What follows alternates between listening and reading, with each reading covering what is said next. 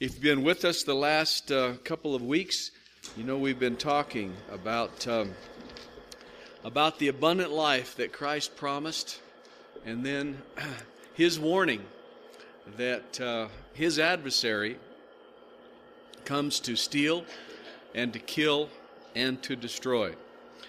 And last week we looked at David and how when David and his warriors realized that the Amalekites had come and taken their families and all of their possessions, they determined to go and to take them back. And we mentioned that it's important for us to realize that just because Satan has taken advantage, has moved in and advanced his territory, doesn't mean that we're supposed to let him completely take over. How many of you know that it's important to take your stand in faith? The worst thing that can happen is for us to give up and say, oh, well, it's hopeless. There's just too much bad influence here. There's just too much pressure. God wants us to take a stand and to be strong. And in Matthew chapter 12, we see a further teaching as Jesus explains this conflict in the kingdom, how He promises abundant life, and He provides that for those that are trusting in Him. But there's the influence of the enemy always trying to come in and to steal and to kill and destroy. How many of you have had a few experiences in your life where you just looked at the situation, you tried to understand it, and you just realized, this is really Satan's work. It's the devil that's been trying to steal, to kill, to destroy. And we need to take a stand against him. How many of you know sometimes we blame people more than we should? We blame ourselves more than we should. We blame our circumstances more than we should. We need to realize that there is someone that is conspiring against us, wanting to destroy us. Jesus revealed him as the adversary of God, Satan, the fallen angel, Lucifer. And every believer needs to know that God will give strength to the person who will stand in faith. How many of you know that Satan is a defeated foe? Jesus said that over and over again, that Satan has been defeated. But we must trust in God and His provision for that defeat. Now, notice in verse 22 that Jesus was brought a demon-possessed man who was blind and mute. And notice how matter-of-factly the Scripture says, He healed him so that he could both talk and see. Amen? Jesus touched him and he was well. All the people were astonished and said, could this be the Son of David? But when the Pharisees heard this, they said, it is only by Beelzebub, that the prince of the demons, that this fellow drives out demons. What a strange and perverted way of looking at the ministry of Christ, as they thought that Christ was performing this miracle by the power of Satan. Verse 25, Jesus knew their thoughts and said to them, every kingdom divided against itself will be ruined, and every city or household divided against itself will not stand. If Satan drives out Satan, he is divided against himself. How then can his kingdom stand? And if I drive out demons by Beelzebub, by whom do your people drive them out? So then they will be your judges. But if I drive out demons by the Spirit of God, then the kingdom of God has come upon you. Verse 29. Or again, how can anyone enter a strong man's house and carry off his possessions unless he first ties up the strong man? Then he can rob his house. Jesus is explaining this principle of the kingdom. It was Chuck Colson who wrote a book a number of years ago called The Conflict of the Kingdoms, which really drew attention to the fact that we are living in a universe that's in conflict. That as surely as there is a God, there is one true God, and he is righteous, and he is advancing forth in his work of salvation, there is the adversary of God, who is Satan, who has his authority, who has his fallen angels working in this universe to dishonor God, to rebel against God, to turn us against God. And here we are in this world, we find ourselves in this conflict. How many of you know that there are problems and issues in this world that go beyond human design in terms of how they came about? And sometimes it's just overwhelming as we see how darkness comes in and how the adversary is killing and destroying and stealing. You know, I think it's important for us to realize that this is a major thing that's happening on planet Earth. Last year when Ginger and I were in Sweden, I got interested in Sweden and their history and their politics, and I found out a couple of interesting things. That Sweden is a leading country in terms of the percentage of women who have abortions. And they have one of the most liberal abortion laws of all nations, pretty much based on the request of the mother, who feels that for some reason, even a social reason, and that's right in the law, she can request an abortion. They thought that with the advance of the morning after pill, that the abortion rate would decrease, but it has only increased as the after morning pill has increased in usage. Now, there's another factor that I noticed there that really puts things in perspective, that Sweden also is one of the strongest nations in animal protection, animal rights. In fact, there is a department in the government on animal rights, and they have a statement that they exist, now get this, so that all animals will feel good, will be healthy, and will be safe. And it's interesting that in Sweden, it's against the law to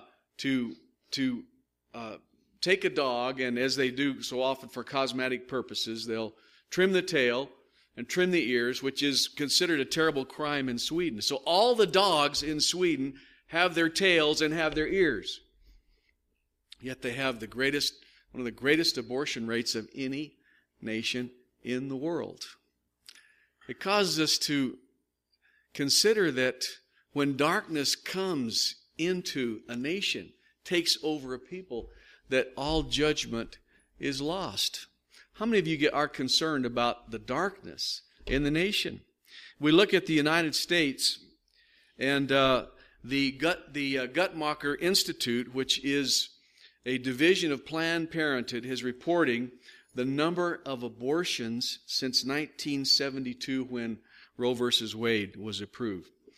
Do you have any idea what that number is? This number is not well publicized, but 56,712,448 abortions. Now, I checked that number this morning. That's the current count. And I started to round it off, then I realized we can't round that off. Every one of those children that was aborted is included in that number. Now, to give you some perspective, 56 million is more people in the whole state of California. The whole state of California. And those are innocent lives that were taken. And I believe part of a satanic conspiracy against God and against life. Now, is that depressing? Absolutely. Should we be concerned? Absolutely. And we as Christians have a way of kind of just drifting along as if it doesn't affect us, well, then there's really no reason for us to worry about it. Well, I want you to notice in this passage, as Jesus is teaching about the strong man in his house and how he must be bound in order for his possessions to be taken. He's really talking about his authority over Satan. he describes this divided kingdom and how the Pharisees misunderstood Christ's ministry. And, there's two theories about this. One is that the Pharisees really had no idea what was happening here in terms of kingdom principles and misunderstood. There's another theory that they were trying to accuse Christ of this even though they knew better.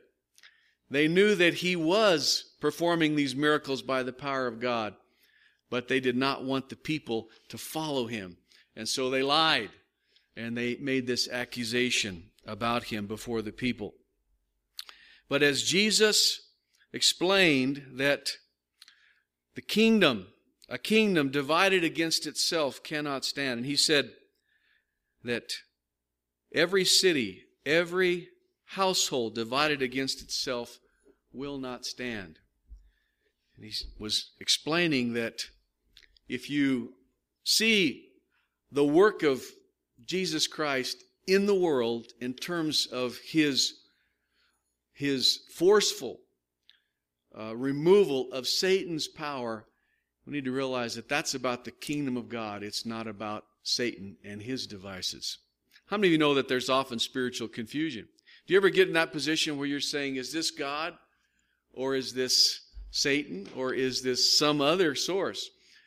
That's why it's so important for us to realize that God wants us to have hearts that are really tuned into him, and that as we worship him, he has a way of giving us the wisdom to know. The gift of discernment is extremely important. We don't talk enough about the gift of discernment. Do you know what the spiritual gift of discernment is? It's God's special ability he gives us to know the difference between what comes from God, what comes from Satan, and what comes from a human source. And that gift of discernment can instantly detect what's going on, can instantly know how to approach the situation. Every day we need to pray for discernment. Every day we need to realize that we're going to be facing decisions and challenges which require that. I remember something, a daughter, Jennifer, is here visiting with us, and we were talking yesterday about something happened that when she was in the 7th grade and we were living in Tulsa, and we got word from the school authorities that there was a boy in the school who was making a list of other students that he intended to kill.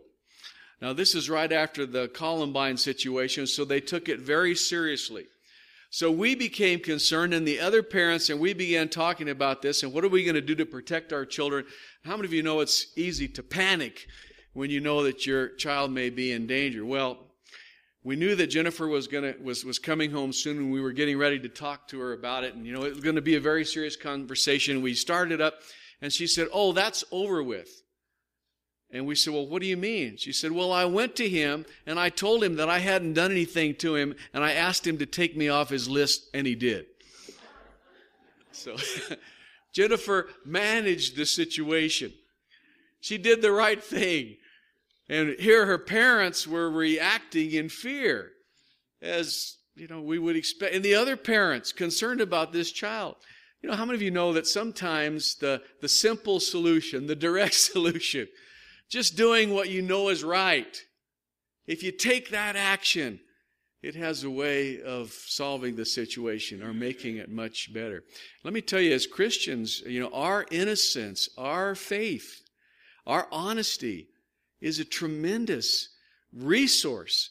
And let's realize that, we just need to live the way God wants us to, and God has a way of protecting us and enabling us to really overcome the evil that may be in this world. Now, Jesus goes on to teach here in verse 30 about blasphemy.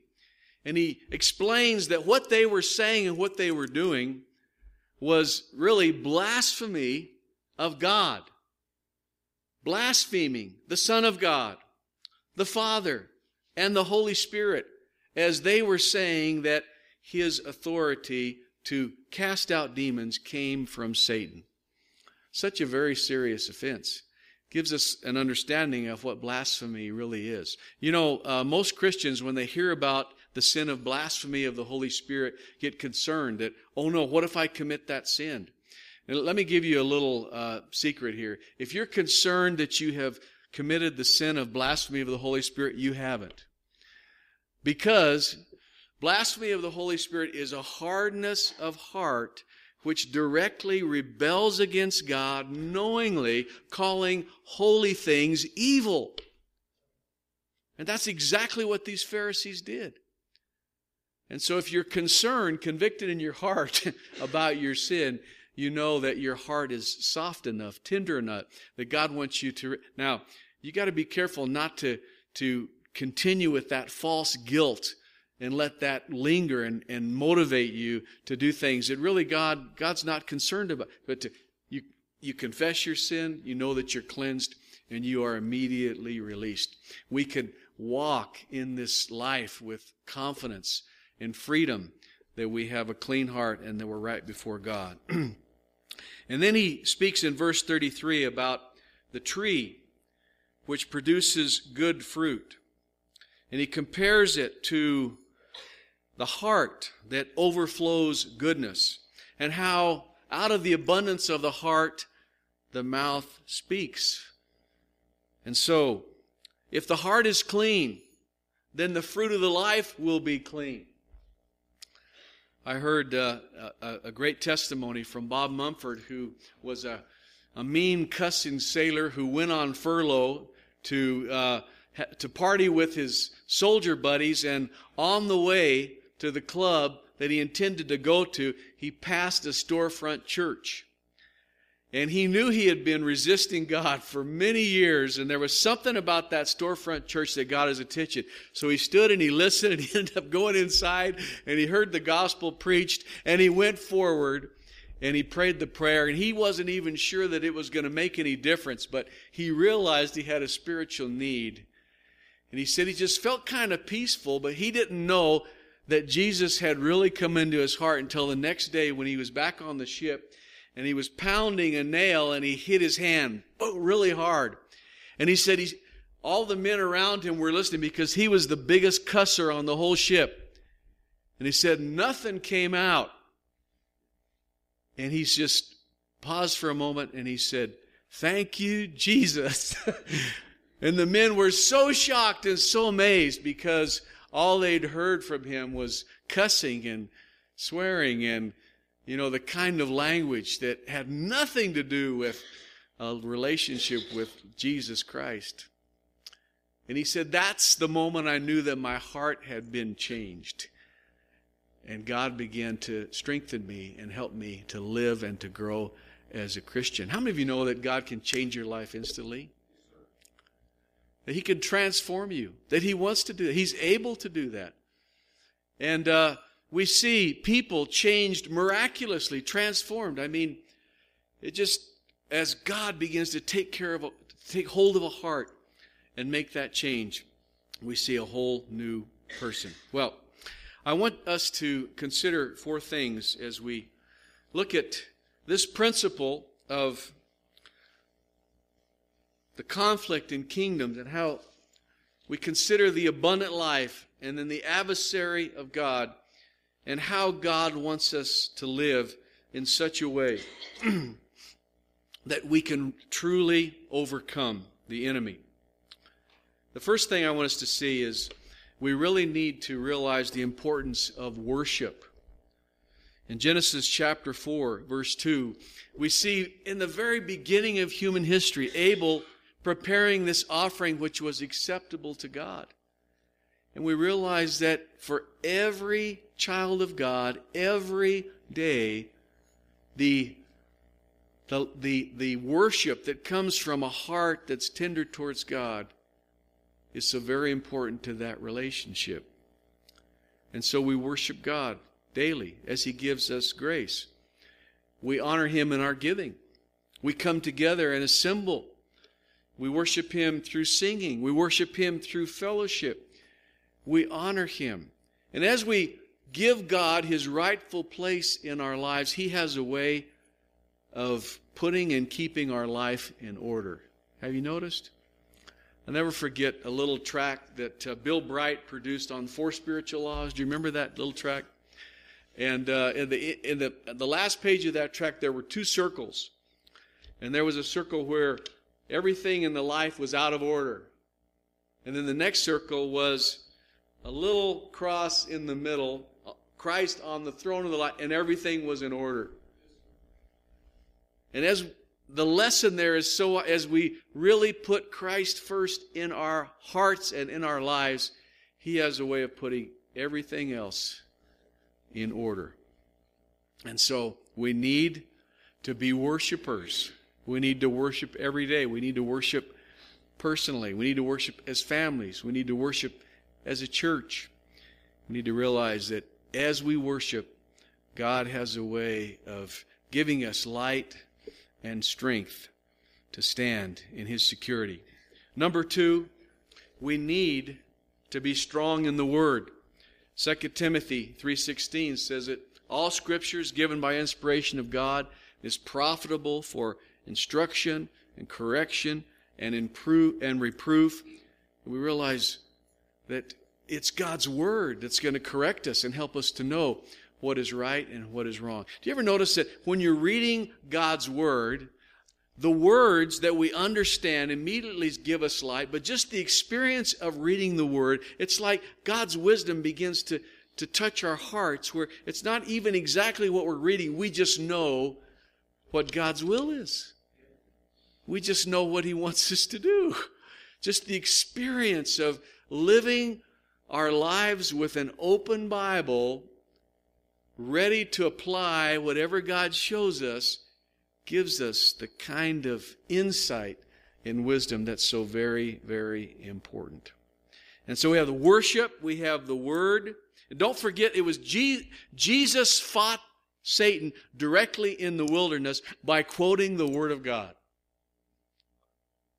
As Jesus quoted what God said in the Scripture, He took authority over Satan. And we as Christians need to be fully saturated with the Word so that we're prepared to take that stand. The third thing I want us to see is the wisdom which comes from God. James talks about two kinds of wisdom: the worldly wisdom that comes from this world, which is self-centered, which is prideful, which is evil. And then there is that wisdom which comes from God, which is good and pure and righteous.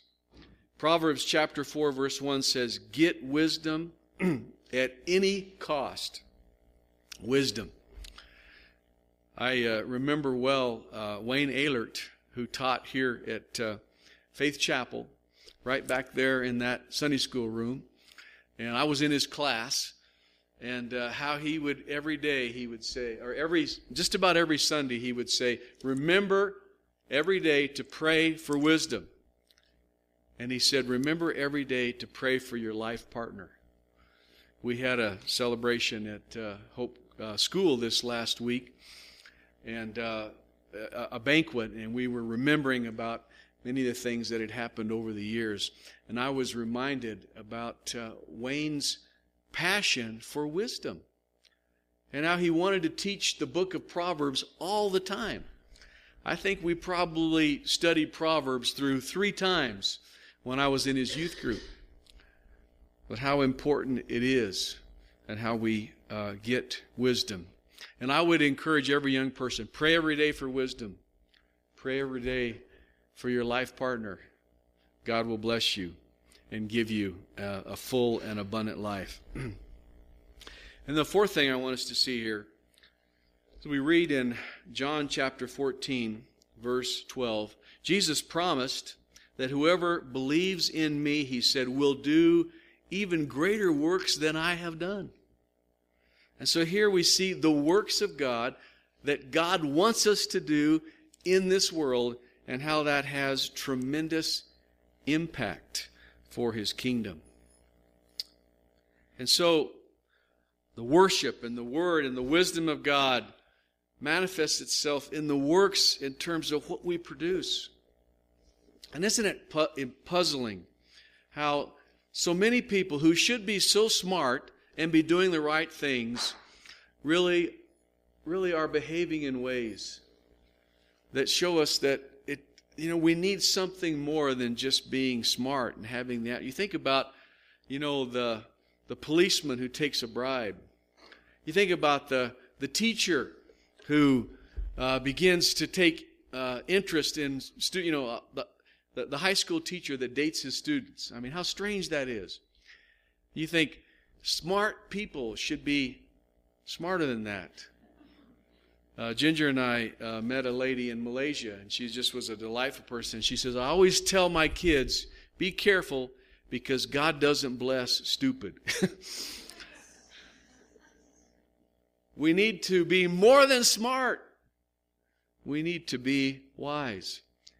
And it needs to show up in us in the greater works that we're able to do as we're obedient to God and we do what God shows us to do. And so, how do we take a stand against this evil? How do we overcome this adversary that seeks to steal and to kill and destroy? Well, we need to be strong in worship, strong in the Word, strong in wisdom, strong in the works. And as we recognize that God wants us to live a life that is not understood, not appreciated by the people of this world, we realize that the abundant life is truly reserved for those who really want to live for Him. Okay, can I ask you the obvious question? How many of you want to live an abundant life? How many of you want to overcome the works of the evil one in your life, in your family, wherever you have influence?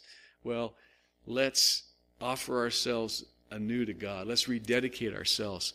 Let's realize that God really wants us to live this abundant life as He gives us strength to do so. Father, we thank You for this day, O God, where we're reminded of Your goodness. Help us, O Lord.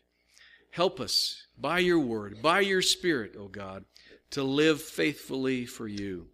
And Lord, we're concerned about the darkness that overtakes this world, O God, and the darkness that, Lord, creeps in to our lives. And Lord, if we're not diligent, if we're not careful, that we will find ourselves soon influenced and then overwhelmed. Help us, O God, to be discerning and help us to stand strong. We pray in Jesus' name. Amen. Please stand, and our worship team will lead us in a song, and then we'll have a final prayer together. Well, let's sing together. Seek ye first the kingdom of God and His righteousness, and all these other things will be added to us. Seek ye first the kingdom of God and His righteousness, and all these things shall be added unto you. Hallelujah, hallelujah.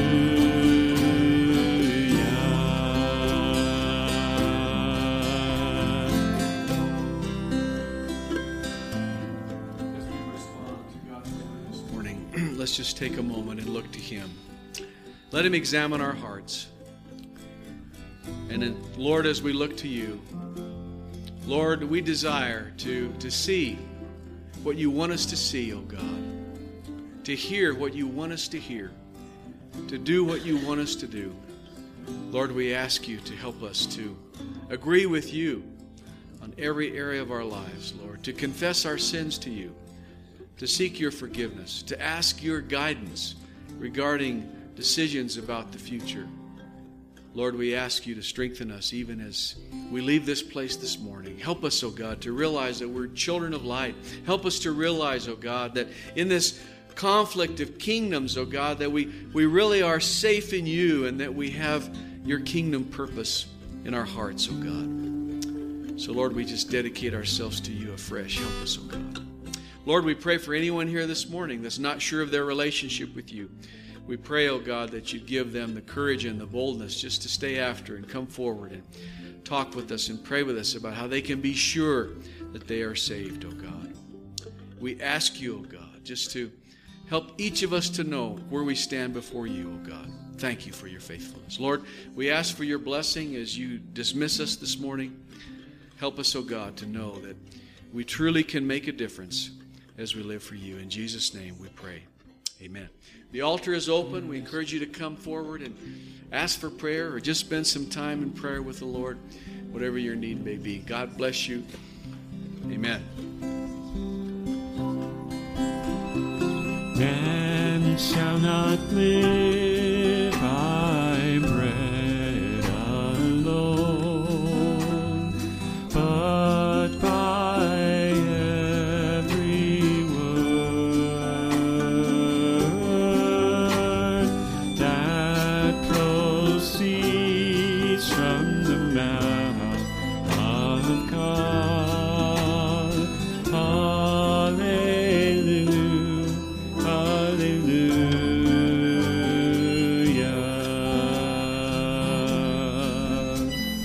Ask and it shall be given unto you.